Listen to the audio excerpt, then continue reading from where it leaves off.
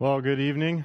Like Pastor said, I grew up here at Faith, and I am excited. A little confused when Pastor asked me about possibly candidating here, and we'll get into maybe a little bit of that yet. But you can turn your Bibles a while to Ephesians chapter 4. Throughout college, and anytime I've been asked to preach, the hardest part for me has always been choosing which passage I want to preach out of, which I'm really excited, possibly full-time ministry, having more of a plan and being able to work through it. But when you have this opportunity to preach one message, or two messages in this case, and you have the whole Bible to choose from what you want to preach, it's like, well, I don't want to pick a passage that's too hard. I don't want to pick a passage that's too easy. I don't want to pick a passage that, doesn't really mean, well, not that it doesn't mean anything, because everything in the Bible means something to us. But there's different passages you can choose from. So when I was really struggling through this one, and ended up coming to Ephesians chapter 4, partially because just considering this possibility of transitioning into pastoral ministry, which has been my heart and my desire, and I've been pursuing that end for several years, and God's sort of just been allowing us to continue here ministering and working construction. And then a few months ago, I had about 8 churches presented to me all within a month, and it was like, okay, God, what are you doing now? My wife and I prayed about it. I talked to a few of the pastors. There was one church I actually went, we visited. I met with the deacons. They extended the opportunity to come candidate. And 2 weeks before that, Pastor Berghoff pulls me into his office and says, "Hey, John, what are you looking for?" It's like, well, you sort of know what I'm looking for. I've been talking to you.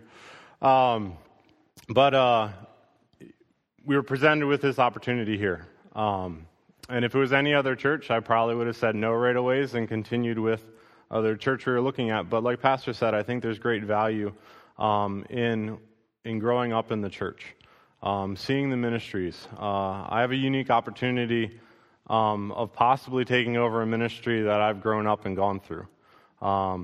Pastor Tony's been able to do with the kids. He went through Calvary Clubs. He went through TNT. So that's exciting to me. But while I was thinking through all that, I kept coming back to this passage when I was looking for something to preach on, partly because I wanted to dive into what would my role in the church be? What is the role of the youth ministry in the church? How should we proceed with that? And for the teens, don't freak out that I'm going to change everything. I enjoy what we do here at Faith, but I wanted to know moving forward what I thought was biblically a good direction for us to move in. And I kept coming back to the topic of the church. So I was like, okay, I'm going to dive into Ephesians chapter 4. We'll study through it for a while. Hopefully I can get 2 sermons out of it. But then as it kept on getting closer and closer, I was trying to wrap up construction because I had a bunch of jobs that I told customers I would finish before I stopped. And time kept on getting shorter and shorter, and I was like, yeah, I might need a backup plan. So I was like, okay, maybe I'll go to an old message also. So I looked through my old messages, and there was one that I hadn't really preached here before, except for the pastoral staff. So I was like, okay, that's my backup plan. And then I got here on Sunday, and Pastor, in the scripture reading, went to Psalms 23. And I went, oh no. Thank you, Pastor. He stole my other message, so, yeah. Pastor Art told me to get used to it, so I'm not sure about this. But I continue to study Ephesians chapter 4. I have in your notes that we're going to go through the whole thing tonight. There's almost no chance we're going to make it all through tonight, because one of the gifts that I've been given from our pastoral staff is to be long-winded when preaching.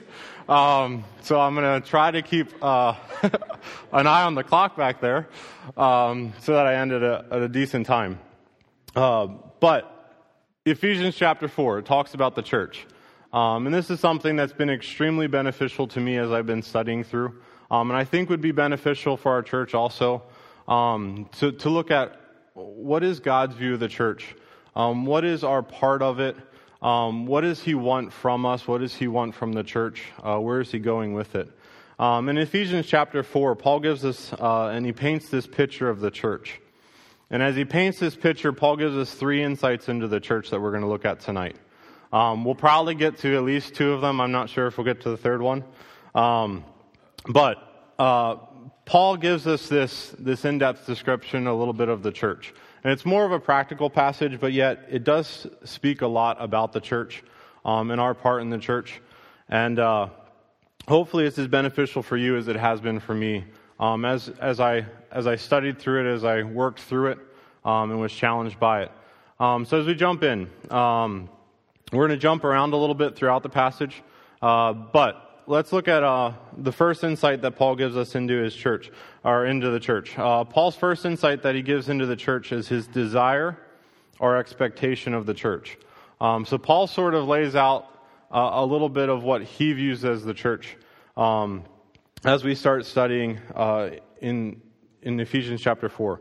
So in verse 1 he says, I therefore, the prisoner of the Lord, beseech you that you walk worthy of the vocation wherewith you were called. Verse 2, with all lowliness and meekness, with long-suffering, forbearing one another in love. Verse 3, endeavoring to keep the unity of the Spirit in the bonds of peace. Paul starts out, this was his profession, the church. This is what his call was by Jesus Christ, was to minister to the church.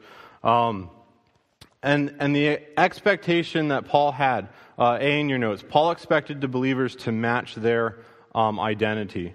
He starts off right away there in verse 1. He says, I beseech you that you walk worthy of the vocation wherewith you were called. I enjoy Sherlock Holmes. And one of the things I love about Sherlock Holmes is he does this inductive reasoning where he tries to figure out everything based on things that he can look at and then induce a reason from it. When you look at different professions, and this is one of the things Sherlock Holmes does in the books, he can tell people like what profession they are. And he does so by looking at the common characteristics between those people. Most of you, it's getting less and less nowadays, but most of you can look at somebody and get a general idea, okay, do they have a manual labor job? Do they have a desk job?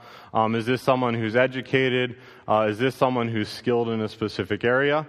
Because we have that identity that we have as far as what we do every day, all the time. And Paul is looking at the church and he's saying, one of the expectations that I have of you is that you match the identity that you have. We are Christians. We are to be serving Christ. And Paul is saying, does your life match your identity? Do your actions back up what you believe and what you say? He expected it to. In verse 1 there, he says, we're to live up to the life that matches who we are as Christians. In verse 2, he says the lifestyle that we have. He explains here, he gives some words to describe how we can live out this identity that we're supposed to match. And it's interesting the words that he chooses here. He says, with all lowliness and meekness, with long suffering, forbearing one another in love. All of these words, and it ties into what we're going to dive into in the rest of the sermon, but all of these words are others focused. We're to be lowly, to not esteem ourselves more than others, to put our own agendas aside for the sake of others. He says with meekness, the idea of like strength under control. We might be able to do something, but we choose to refrain it for the sake of others. He goes on with all long suffering, with bearing one another's burdens in love. Are we willing to suffer long for Christ? All of those are others focused. None of them are looking at my own rights and agendas and ideas, but they're looking at what are the needs of others? What can I do for others? And all of this is wrapped up in the idea in verse 3 there, and this is B in your notes. Paul expected the church to be a unified body of Christ. He expected the church to be a unified body. He says, endeavoring, this is what Paul's mindset and goal was, endeavoring to keep the unity of the Spirit in the bonds of peace. Paul strove to keep the unity. I don't know how he did it. Okay, throughout the writings, and you look at Paul's ministry, he constantly was attacked. He constantly was challenged. And yet he strove to keep the unity of the body, the unity of the church, more than his own testimony, more than his own reputation. He chose to protect the church, to protect God's work on this earth through the church. To me, that's astounding. If I was constantly attacked personally for what God has called us to do, which we all are going to, it would be hard for me to respond in a mindset of, I want unity to be the focus of the ministry.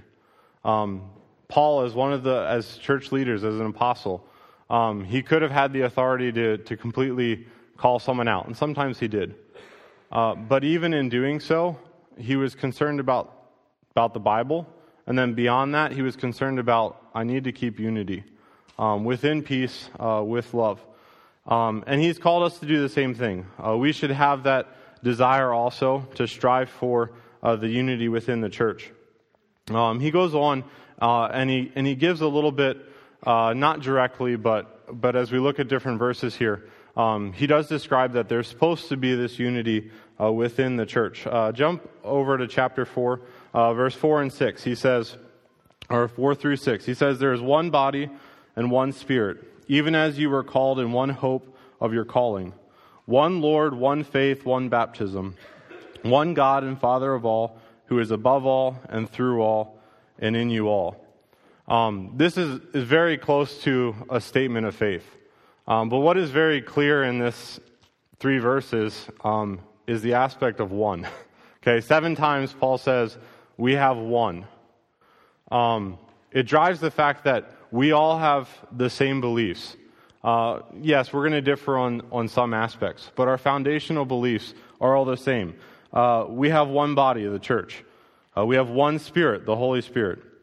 Even as you are called to one hope of your calling. The hope we have as Christians is the hope of Christ's return and the hope of a future glorification that we can live with Him in heaven. We have one Lord, one faith, one baptism, one God and Father of all. This is not Paul in any way saying that we can, or this isn't Paul's support of universalism, which is the idea that if you believe in the Bible or you believe in Christianity, we're all going to get to heaven. Or if you believe in a religion, eventually we're all going to lead us to heaven. That's not Paul. Okay, Paul's not supporting this by saying we all have one set of beliefs. It's very clear that Paul believed that we are all sinners. That because of our sin, we deserve to die and be separated from God, and to have that judgment for our sins. He believed very clearly that the only way of having forgiveness was because of Christ's sacrificial death on the cross for us, and that His resurrection proved that. Paul makes that very clear. We can go through, you can ask the teens. They probably all hate me, but I made them memorize the Romans Road in evangelism this year. Paul lays it out very clearly, our spiritual state. He's not saying in this passage that because there's one God, we're all going to get to heaven. But he is saying as Christians, as the foundation of who we are, and that's really where the church starts, is the salvation we've received through Jesus Christ. With that foundation, we do have the same belief. We do have the same God that we believe in. We each have the Holy Spirit that resides in us, the same Holy Spirit. And Paul uses that as a way of pointing to the unity that's within even what we believe. He goes on and he says, jump down to verse 15 with me. He says we have the same head.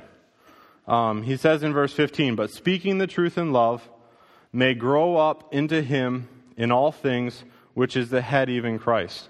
And he's talking about the work that will happen within the church. But that work is progressed because Christ is the head over the church. He makes it clear, very, very clear in other passages that we won't take the time to go to tonight, that Christ is the head of the body of the church. As Christians, we're part of the church. We all have that same head, though. Christ is the one that is leading the church, that is the authority in the church. Real quick, jump over to chapter 1, verse 22 and 23 with me. Paul writes and he says, this is God giving glory to Christ, and he says, and hath put all things under his feet, and gave him to be the head over all things to the church, which is his body, the fullness of him that filleth all in all. Paul already explained to the Ephesians, Christ is the head of the church. Very, very clear. And because of that we all have the same head. There's a unity that's there. We're not of one religion or another religion or another religion. As Christians, we believe in the same thing, that Christ is the head in the body. He also goes on, he uses a bunch of terms. And this is where it'll be a little bit more familiar with us. In chapter 2, verse 18 through 22, he says, for through him we both have access by one Spirit unto the Father. Now therefore you are no longer strangers and foreigners. He's talking about Jews and Gentiles in this passage, and that Christ has unified them together. Verse 19, now therefore you are no more strangers and foreigners, but your fellow citizens with the saints and of the household of God, and are built upon the foundation of the apostles and the prophets, Jesus Christ himself being the chief cornerstone, in whom all the building fitly framed together groweth unto a holy temple in the Lord, in whom ye also are builded together for an habitation of God through the Spirit. We as the body of Christ are being built together into the holy temple, into a representation of where God can dwell here on earth for us. He calls the church the temple. When you look around the building, I grew up in construction. So when I walk into a room, I see a bunch of different parts. Some of you walk into a room, you just see the room. When you walk into a room, though, you can look around here and there's tons of parts. I mean, you have drywall. Behind the drywall, you probably have metal studs in this building.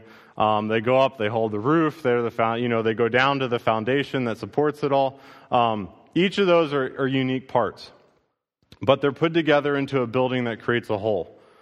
We as the church are unified in the idea that we are the complete building. We're not just little parts here and there, but we are the building of God. The other analogy that he uses here is the fact that we are fellow citizens. We're of the household of God. We are all brought into the same family when we are saved. We're brought into God's family. There's a unity that's inherent in what we believe as Christians, in the fact that Christ saved us and he brought us into his family, that he has put us together into his body, into the temple that he can reside.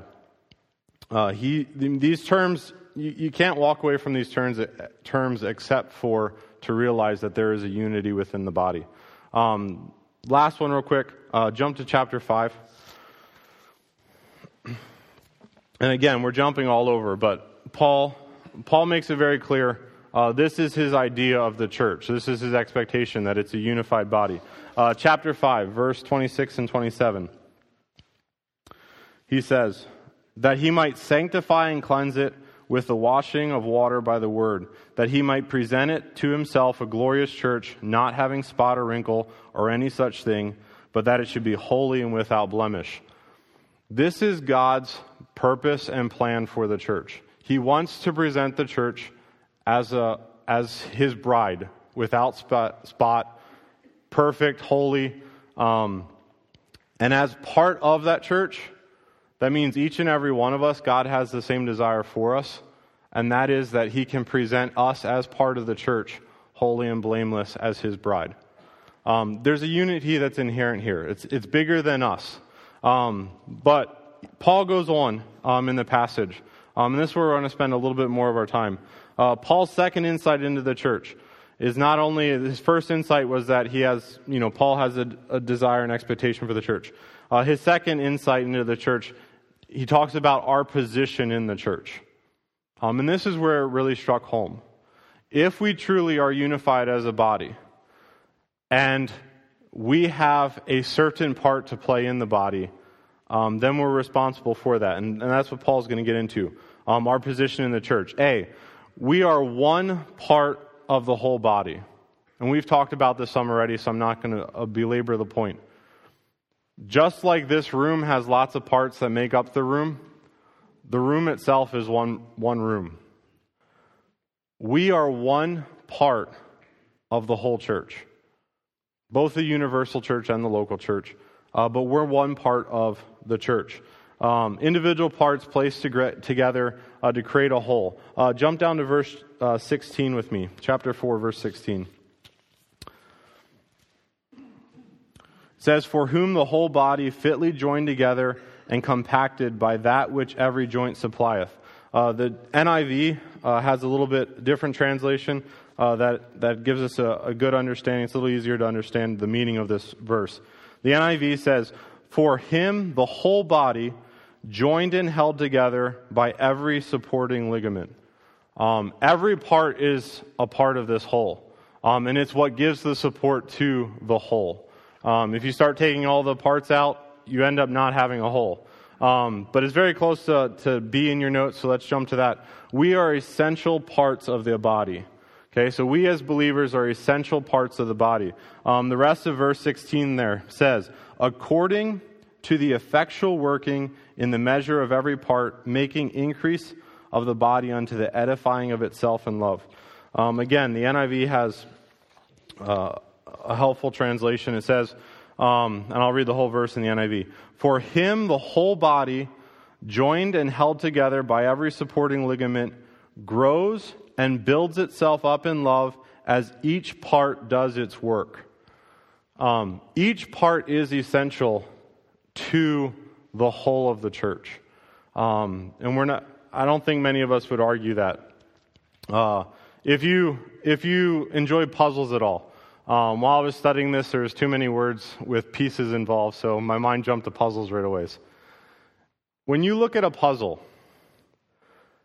does every piece look the same? No. Does every piece look exciting? Okay, you might get some pieces that are, it's a blue. Okay, it's a blue. What am I supposed to do with this? But when you put all of those pieces together, they create a whole. And it can be a very beautiful and impacting picture, the whole can be. What happens when you get to the end and you have that one spot, you just can't find the piece to put it in? It takes away from the whole picture because you missed that one part. Each part of the church is essential to the church. God's work is going to go on, but you and I, we're essential to the church. We're essential to the church here, and Paul knew that, and he expressed that. But see in your notes, and it goes along with this, we are purposeful and unique. We are a purposeful and unique part of the body. Verse 7 through 11, he says, "But unto every one of us is given grace according to the measure of the gift of Christ. Wherefore he saith, when he ascended up on high, he led captivity captive and gave gifts unto men. Now that he ascended, what is it but that he also descended first into the lower parts of the earth? He hath descended... he that descended is the same that he ascended up far above all the heavens, that he might fill all in all." In verse 11, "And he gave some apostles and some prophets, and some evangelists, and some pastors, and some teachers." This is the passage that Pastor talked about. I believe it was Memorial Day. I was counting, so I only caught a little bit of it. This was the passage that Pastor talked about, that with other passages of Scripture, we get the idea that when Christ... before Christ ascended or arose again, he went down and he led the believers out of Abraham's bosom. He led those captives and he led them to heaven. The idea of he led the captivity captive. But to lay that aside, specifically in the context of this passage, in verse 7 and in verse 8, he says, unto every one of us is given grace according to the measure of the gifts of Christ. And at the end of verse 8, he says, and gave gifts. While he was leading the captivity captive, he gave gifts unto men. Specifically, the gifts in this passage are the spiritual gifts that Christ gives to the church. And for sake of time, I'm not going to jump into a lot of it. But verse 8 there, when it says, when he ascended up on high, he led captivity captive and gave gifts unto men. That's actually a quote from Psalm 68, verse 18. And you can look it up on your own if you want. But it's the idea of God as a victorious ruler after the Exodus. He came through, and the captive gave him gifts, and those gifts he bestowed also throughout to Israel. And that was very common in ancient history. That a victorious ruler, that people would give him tributes. And from those tributes, he would provide some for his nation, for his people. And in this passage, Christ, the victorious Lord who ascended, who had victory over sin and death, when he ascended, he gave the church, he gave the believers, he gave them gifts, spiritual gifts. And you can spend a lot of times on these gifts. Two other passages, I'll just give them to you that you can look at. Ephesians chapter 3, verses 7 and 8. And then also Romans chapter 12, verses 6 through 8. And I might come back to these on Sunday night. But as we wrap up here a little bit, it is very clear that the gifts he gave were spiritual gifts for the church. You and I are a part of the church, but we're a unique part. And this was very encouraging to me. I'm not Pastor Art. I could never be Pastor Art. I might be as big as Pastor Art, but besides that, I'm not Pastor Art. I have more gray hair than Pastor Art already. Okay, each one of us is unique. And yet God has placed you in the church and in this church for a reason. And that's comforting to me. I don't have to be Pastor Art. But I do have to follow Christ. And I have to serve the body. It says in verse 11 there, and he gave some apostles and some prophets and some evangelists and some pastors and teachers.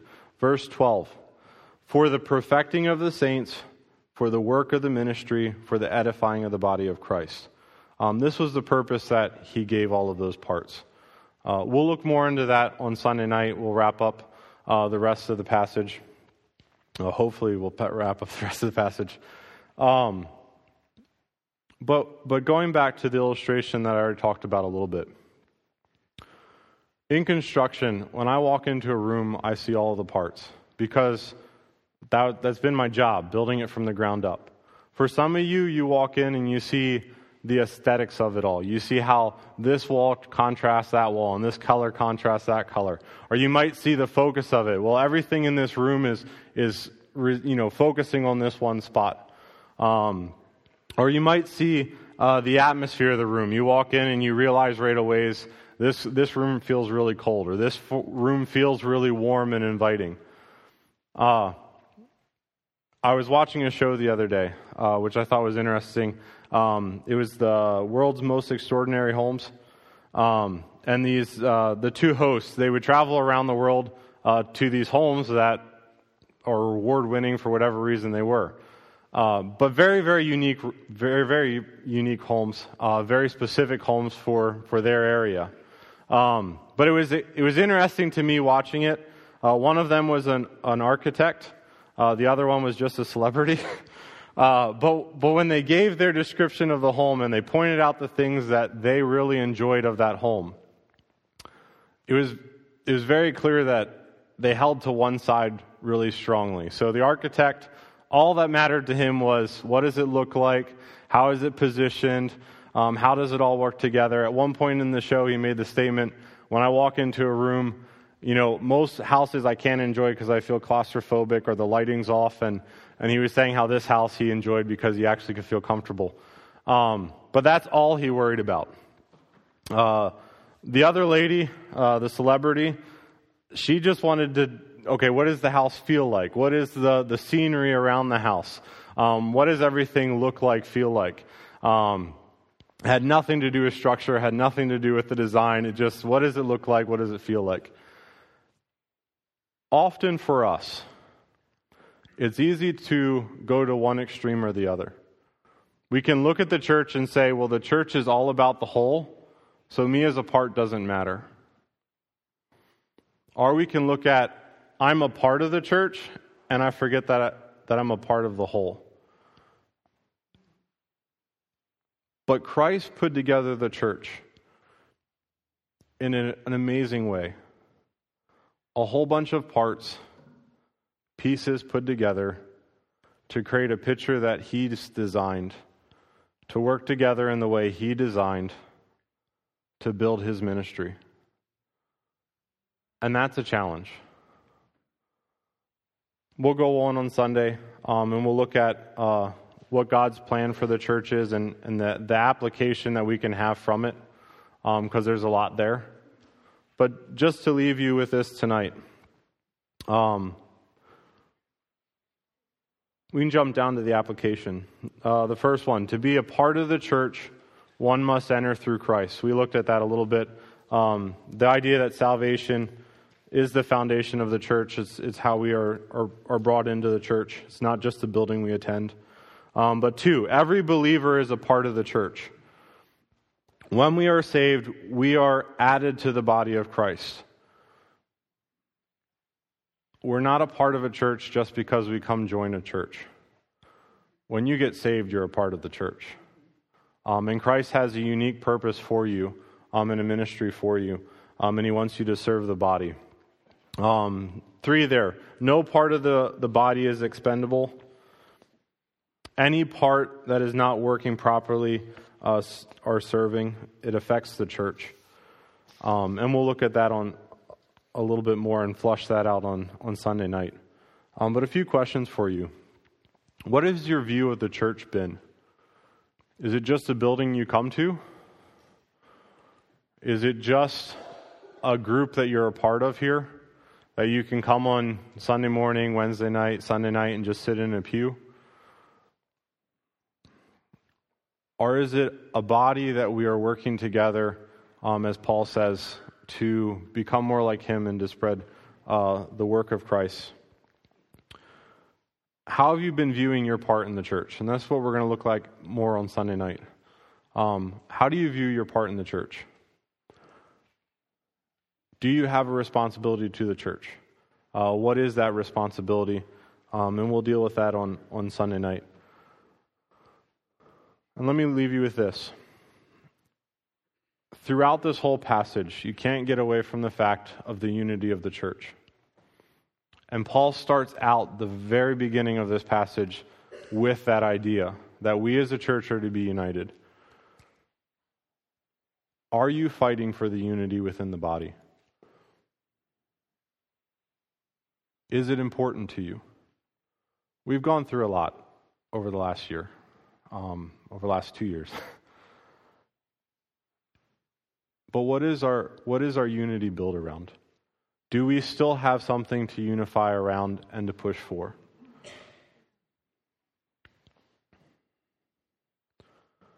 It starts by being others focused. And I'm glad Paul put that at the very beginning. He's going to end the whole chapter with a list of things we can work on. But at the very beginning, the things that he points out is that unity and service starts with a focus of others. Are we going to fight for the unity? Are we going to be others focused? And are we going to serve? And we'll pick up with that on Sunday night. But let's close in a word of prayer.